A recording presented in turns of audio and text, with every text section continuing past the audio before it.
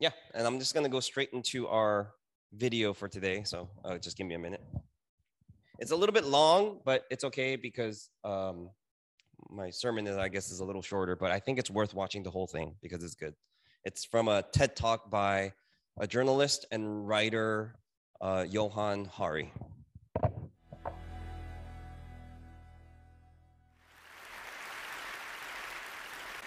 One of my earliest memories is of trying to wake up one of my relatives and not being able to.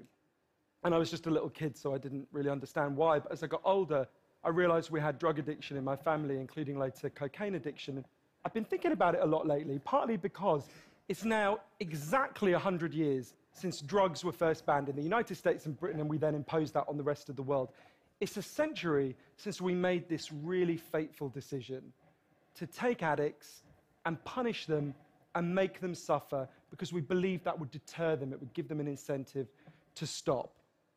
And a few years ago, I was looking at some of the addicts in my life who I love and trying to figure out if there was some way to help them. And I realized there were loads of incredibly basic questions I just didn't know the answer to. Like, what really causes addiction?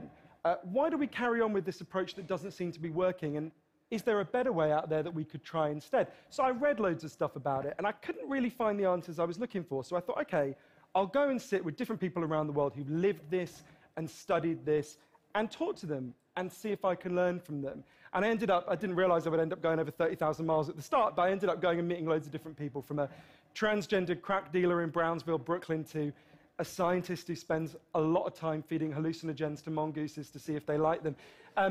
It turns out they do, but only in very specific circumstances. To the only country that's ever decriminalized all drugs, from cannabis to crack, Portugal. And the thing I realized that really blew my mind is almost everything we think we know about addiction is wrong. And if we start to absorb the new evidence about addiction, I think we're going to have to change a lot more than our drug policies. But let's start with what we think we know, what I thought I know, right? Let's think about this middle row here, right? Imagine all of you, for 20 days now, went off and used heroin 3 times a day. Some of you look a little bit more enthusiastic than others at this prospect. Don't worry, it's just a thought experiment. Imagine you did that, right? What would happen? Now, we have a story about what would happen that we've been told for a century. We think because there are chemical hooks in heroin, as you took it for a while, your body would become dependent on those hooks, you'd start to physically need them, and at the end of those 20 days, you'd all be heroin addicts, right? That's what I thought. First thing that alerted me to the fact something not right with this story is when it was explained to me, if I step out of this TED Talk today and I get hit by a car and I break my hip, I'll be taken to hospital and I'll be given loads of diamorphine. Diamorphine is heroin. It's actually much better heroin than you're ever going to buy on the streets, because the stuff you buy from a drug dealer is contaminated. Actually, very little of it is heroin, whereas the stuff you get from the doctor is medically pure. And you'll be given it for quite a long period of time. There are loads of people in this room who may not realize that you've taken quite a lot of heroin, right? And anyone watching this anywhere in the world, this is happening. And if what we believe about addiction is right, those people are exposed to all those chemical hooks. What should happen? They should become addicts. This has been studied really carefully. It doesn't happen. You will have noticed if your grandmother had a hip replacement, she didn't come out as a junkie. And when I learned this, it just seemed so weird to me, so contrary to everything I'd been told, everything I thought I knew. I just thought it couldn't be right. Until I went and met a man called Bruce Alexander, who's a professor of psychology in Vancouver, who carried out an incredible experiment that I think really helps us to understand this issue. Professor Alexander explained to me, the idea of addiction we've all got in our heads, that story, comes partly from a series of experiments that were done earlier in the 20th century.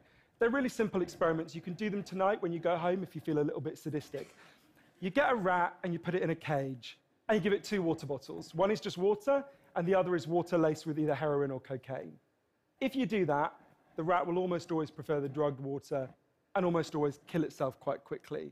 So there you go, right? That's how we think it works. In the 70s, Professor Alexander comes along and he looks at this experiment and he noticed something. He said, we're putting the rat in an empty cage. It's got nothing to do except use these drugs. Let's try something a bit different. So Professor Alexander built a cage that he called Rat Park, which is basically heaven for rats, right? They've got loads of cheese, they've got loads of colored balls, they've got loads of tunnels. Crucially, they've got loads of friends, they can have loads of sex, and they've got both the water bottles, the normal water and the drugged water. But here's the fascinating thing. In Rat Park, They don't like the drugged water. They almost never use it. None of them ever use it compulsively. None of them ever overdose. You go from almost 100% overdose when they're isolated to 0% overdose when they have happy and connected lives. Now, when he first saw this, Professor Alexander thought, you know, maybe this is just a thing about rats. They're quite different to us, you know, maybe not as different as we'd like, but, you know.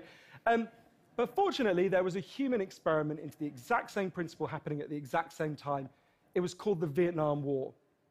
In Vietnam, 20% of all American troops were using loads of heroin. And if you look at the news reports from the time, they were really worried because they thought, my God, we're going to have hundreds of thousands of junkies on the streets of the United States when the war ends. It made total sense. Now, those soldiers who were using loads of heroin were followed home. The Archives of General Psychiatry did a really detailed study, and what happened to them? It turns out they didn't go to rehab. They didn't go into withdrawal. 95% of them just stopped. Now, if you believe the story about chemical hooks, that makes absolutely no sense. But Professor Alexander began to think there might be a different story about addiction. He said, what if addiction isn't about your chemical hooks? What if addiction is about your cage? What if addiction is an adaptation to your environment? Looking at this, there was another professor called Peter Cohen in the Netherlands who said, maybe we shouldn't even call it addiction. Maybe we should call it bonding. Human beings have a natural and innate need to bond. And when we're happy and healthy, we'll bond and connect with each other. But if you can't do that because you're traumatized or isolated or beaten down by life, you will bond with something that will give you some sense of relief. Now, that might be gambling, that might be pornography, that might be cocaine, that might be cannabis, but you will bond and connect with something because that's our nature. That's what we want as human beings. And I think, you know, at first I found this quite a difficult thing to get my head around, but one way that helped me to think about it is, and I can see, you know, I've got over by my seat there a bottle of water, right? I'm looking at lots of you, and lots of you have bottles of water with you, right? Forget drugs, forget the drug war. Totally legally, all of those bottles of water could be bottles of vodka, right? We could all be getting drunk, I might after this. But we're not, right? Now, because you've been able to afford the approximately a gazillion pounds that it costs to get into a TED Talk, I'm guessing you guys could afford to be drinking vodka for the next 6 months. You wouldn't end up homeless. You're not going to do that. And the reason you're not going to do that is not because anyone's stopping you. It's because you've got bonds and connections that you want to be present for. You've got work you love. You've got people you love. You've got healthy relationships. And a core part of addiction, I came to think, and I believe the evidence suggests, is about not being able to bear to be present in your life. Now, the ultimate conclusion that this writer, journalist, researcher, Johann Hari, came to is that the opposite of addiction is not sobriety. The opposite of addiction is connection. Connection, healthy connections with other people. Okay, and obviously this is on TED Talk, so it's not religious in nature. But I would argue that the opposite of addiction is connections with other people and connection to God. Healthy connections to other people and healthy connection to God. And the thing that he says that's really interesting about addiction is that another word that you can use for addiction is bonding. Bonding. If human beings have a natural desire and need to bond with each other, with other human beings, with family, with friends, with other loved ones. And if they don't find healthy ways of bonding with other human beings, and I would argue with God, then they're going to bond in unhealthy ways to other people or to things. They will bond to things. And this is how addiction happens. If they don't have healthy bonds with other human beings, like healthy relationships, they will bond with drugs, with alcohol, with gambling, with pornography, or in some instances, guns. And this is what we have seen in the past couple of weeks, is that people who don't bond with other human beings or with God in healthy ways will bond to other things like guns. Now, most mass shooters have a strange and unnatural bond with their guns. Okay, I don't know if you know anyone who's like an avid gun owner. I do, okay? And the way that they treat their guns is really strange to me, okay? Maybe it's because I'm not a gun owner and it's not a hobby of mine, but they like to uh, display them, right? Because it's like they're like really proud of their gun collection, and every once in a while they'll take it out of the display case and they'll take it apart, right? They'll and then they'll clean it and then they'll put it back together, and sometimes they even give these guns names, right? They give these guns names, and it's just so odd and I never really thought too much about it. I just thought that was interesting, but I wonder if it's because they're lacking in bonding with other human relationships. And unfortunately, this kind of obsession with guns in America have turned very violent at times, right? And in just the past couple of weeks, there have been 3 mass shootings. The one in Buffalo, which unfortunately killed a majority Black Americans. The one in Dallas a couple Sundays ago, which killed 3 Korean American women in like a hair salon. And down in Laguna just last week, which killed like several Taiwanese victims. Now, when I heard about the shooting in Laguna, it's this like kind of older, historically white Presbyterian church, right? And I was like devastated because it's a Presbyterian church. It's a different denomination, but I'm very familiar with this denomination. And so my heart was going out to these victims and those congregants. But the victims were not the members of that church. They were members of a Taiwanese church that was renting out that facility. And the shooter was a Chinese gentleman who was racist against Taiwanese people. And so in these most recent 3 shootings that we've seen, most of the victims, the vast majority of the victims were people of color. And the thing that really bothers me about these like shootings is that I wonder if we would be more outraged in this country if the victims were majority white. And unfortunately, more and more of these like victims of these mass shootings have been people of color, and we don't really seem to see any change happening in the near future regarding gun laws. And we're living in this very precarious, dangerous time right now in our society where the values of our culture are blurred or even blending with the values of our religion. Americans value guns, and we think if someone tries to make stricter gun laws, it's almost like sacrilege to them, right? It's breaking some sort of code. Now, I don't know about like, restricting all gun laws, okay? But there has to be some sort of better reinforcement. Like I even like to go shooting once in a while at the range. I've gone with Riley a couple times and it's fun, right? But there has to be something. We can't just do nothing about all of these mass shootings that have been happening lately.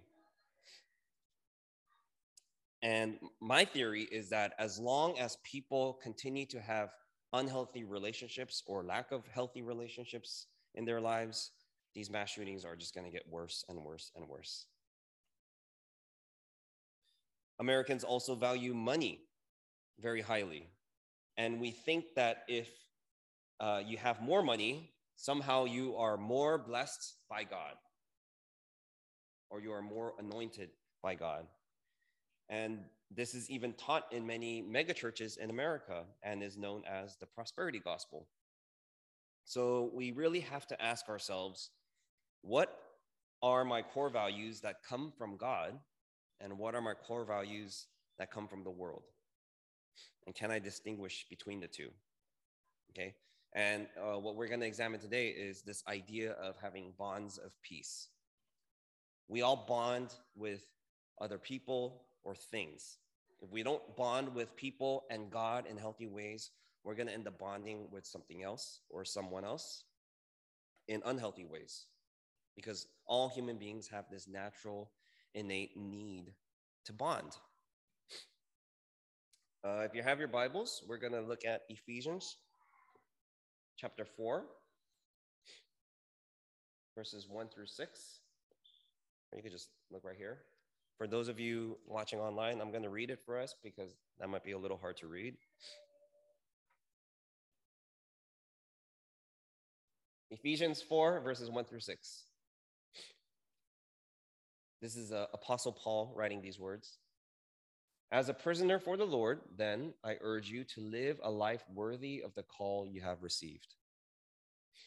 Be completely humble and gentle. Be patient, bearing with one another in love. Make every effort to keep the unity of the Spirit through the bond of peace. And that's where we get that phrase from today, bond of peace. There is one body and one Spirit, just as you were called to one hope when you were called. One Lord, one faith, one baptism. One God and Father of all, who is over all and through all and in all. Amen. Let's pray. Lord, as we examine our lives, examine our relationships, and examine how we bond with other people, with you, or maybe even with material things, would you open our eyes and help us to see whether we are bonding with them in healthy or unhealthy ways? Now, I know that having hobbies, having passions, having even collections are good for us every once in a while. There are different forms of recreation. But sometimes these hobbies, these interests can turn into addictions, and that line is very blurry. When does my occasional trip to Vegas become a gambling problem? When does the occasional beer or liquor turn into a drinking problem? When does dating and hooking up with guys become a dependency problem? Lord, would you help us to re-examine the relationships and the bonds that we have in our lives to see whether they are bonds of peace or not. In Jesus' name we pray, amen. All right, so today we are reading from Ephesians chapter 4, verses 1 through 6. And it is written by the late, great Apostle Paul. And he wrote this letter to the church in a city called Ephesus in the first century, shortly after he planted it, around 60 AD. Okay, and he entrusted this church that he started to his fellow student and disciple by the name of Timothy, while Paul went on to do more missionary work and start more churches around Asia Minor, parts of Europe, and even parts of Africa. Now, at the time that Paul wrote this letter, he was under house arrest by the Roman government for the continual work that he was doing, and they deemed him as an insurrectionist, saying that he was trying to upend the Roman government. But the beautiful thing about being under house arrest is that he could still write letters to people he loves and to these different churches, like the church in the city of Ephesus. And he was addressing some of the issues and concerns that they were experiencing in this church in the city of Ephesus. Now, the Ephesians were very interesting people. Ephesus was predominantly Greek and pagan in its background. So the members of the Ephesian church were mostly from pagan backgrounds. So when they converted to Christianity, when they became followers of God, when they became Christians, they went from being like polytheistic, meaning they believed in many gods, to monotheistic, meaning they believe in one God. They were learning what it meant to be morally upright and to be a faith-based community. And it was difficult for them to change all of these aspects of their lifestyle right away. In fact, the Ephesian Christians had a lot of recurring issues. For example, Ephesians were known to have constant orgies in the temple of Artemis as an act of corporate worship to the goddess Artemis. They would also have these like drunken debaucheries as celebrations that would sometimes last for days, as Paul mentions in Ephesians chapter 5, verse 18. And when they do this, they do these things behind closed doors and never talk about them. It was just a part of their lives, but they weren't necessarily proud of it, and they definitely didn't want to discuss it in the church, okay? Because something about those practices they knew was not okay. So it was like they were living these like double lives, okay? They considered themselves to be believers and people of the faith, but they could not let go of some of these like former practices of their previous lives. One prime example of this is how Ephesians loved to argue, debate, and put other people down. And this is because most of them came from these like Greco-Roman backgrounds, which highly valued power. Okay, power was like the main dominant value of the Greco-Roman culture at the time, right? And they believed that to have power and to act powerfully was the most admired. So, and this goes against like the primary core value of Christianity, which is love, right? It's in direct conflict with this value of love. So the bond of peace is kind of contrary to the bond of power, or what we'll call today the bond of discord, okay? Okay, here are some of the, this is like a very, very basic, simple definition that I came up with for both of these. Bonds of peace, okay? Healthy, connected, and growing relationships. These are healthy, connected, and growing relationships. If you are in a bond of peace with God, okay, it's healthy, it's regularly connected. Connected meaning like you're regularly communicating with them, okay? They're healthy connections, and they're growing relationships, okay? Being in a relationship with God will help you grow. But if you're in a bond of peace with another human being, it's mutually beneficial. You'll help each other become better people. That's what a bond of peace is, all right?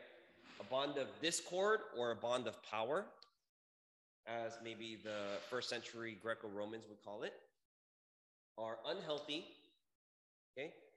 Or toxic, some people like to call it toxic, or disruptive, or they are life draining, okay? Disruptive meaning like it's not regularly connection, it's not regular connections.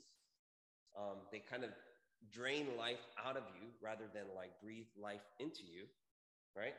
And so that's typically what a bond of discord looks like. And this is described relatively simply in today's passage in verses 2 and 3, okay? And I laid it down in a little chart for you. If this would work. All right, and this is, you can find these words in verses 2 and 3, okay, of today's passage that I just read. Yeah, well, let me just read verses 2 and 3 for us as you look at this. Be completely humble and gentle. Be patient, bearing with one another in love. Make every effort to keep the unity of the Spirit through the bond of peace. Okay, so all of these like qualities, characteristics that Apostle Paul listed are what makes bond of peace. Humility, gentleness, patience. It's not patience, sorry. Patience, sharing burdens, unity, and ultimately love. Okay, and I tried to find like the opposite of these things, and that would make like bonds of discord or bonds of power. Okay, the opposite of humility is pride. Okay, in a bond of discord, there's a lot of pride involved, and so there's that plays a big factor in the relationship. The opposite of gentleness is aggressiveness. Okay, if there is like this unhealthy relationship, a bond of discord, there's a lot of aggression. There's a lot of aggressiveness there, where one tries to kind of dominate or force the other to do things, or maybe there's even like manipulation involved. The opposite of patience is intolerance. There's a lot of like intolerant attitude, intolerant behavior involved. The opposite of sharing burdens is selfishness. Okay, you're only concerned about yourself, your own burdens, and you don't want to carry or help someone else with their burdens. And the opposite of unity is antagonism, right? You're constantly trying to like break apart or disturb the unity. And lastly, the opposite of love is either apathy or hate. Okay. Most people say that the opposite of love is hate, but actually, I think apathy is more like the opposite of hate because, or apathy is more like the opposite of love because hate, at least there's still some emotion involved, right? Apathy, there's like absolutely nothing, right? So this is like a very basic, simple difference between bond of peace and bond of discourse. And all of these words you'll find in verses 2 and 3 of today's passage. But the beautiful thing that Apostle Paul says in verse 3 is make every effort to keep the unity of the Spirit through the bond of peace. Make every effort. So there's actually only so much you can do as one person, right? There's only so much you can do. And if the other person is not willing to make this bond that you have between you two peaceful, I mean, there has to be ways where maybe you can kind of minimize contact with this person, or I mean, there's only so much one person can do. And so the reason why I felt compelled to share this idea of bond of peace with you today is because in this like restart series is because God has been challenging me to re-examine the relationships in my own life and to ask myself, what relationships are bonds of peace and what relationships are actually bonds of discord? If they are bonds of discord, can I put in more effort to make them into bonds of peace? And even if I do put in more effort and they still are bonds of discord, how should I minimize my connections with them? Okay, so which is why in the reflection questions in the bulletins today, and I'm actually going to post this on our website later tonight too. What are the various bonds of peace and bonds of discord in your life? Just kind of like re-examine some of the key relationships that you have in your life. And how is God inviting you to engage in those relationships? How is God inviting you to engage in those relationships? Let's pray.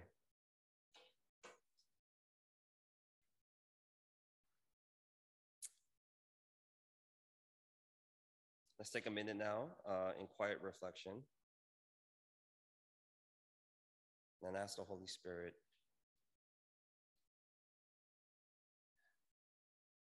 to reveal key relationships in your life that need to be re-examined.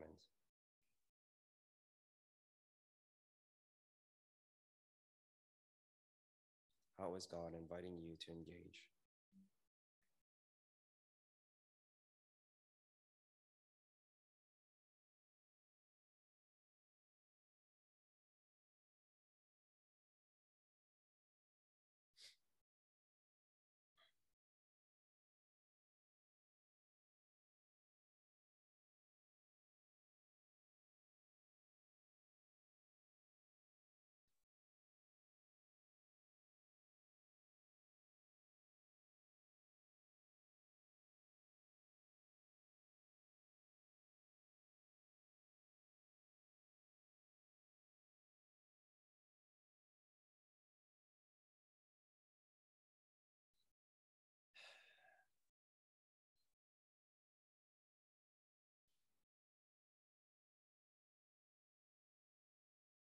Lord, help us to be the bringers of peace to the places, the people in our lives. And may this peace come from a healthy, connected, and steady relationship that we have with you. Lord, you did not come to simply have us remain as we are. You came to give us life and life to the fullest. So Lord, help us to really examine our lives and ask ourselves, where are the bonds of peace and where are the bonds of discord that need to be re-examined? And help us to find the wisdom, patience, discernment, and love to transform those relationships if we need to, or to minimize those connections if we need to. We thank you and we pray all this in your name. Amen. All right. Have a blessed week.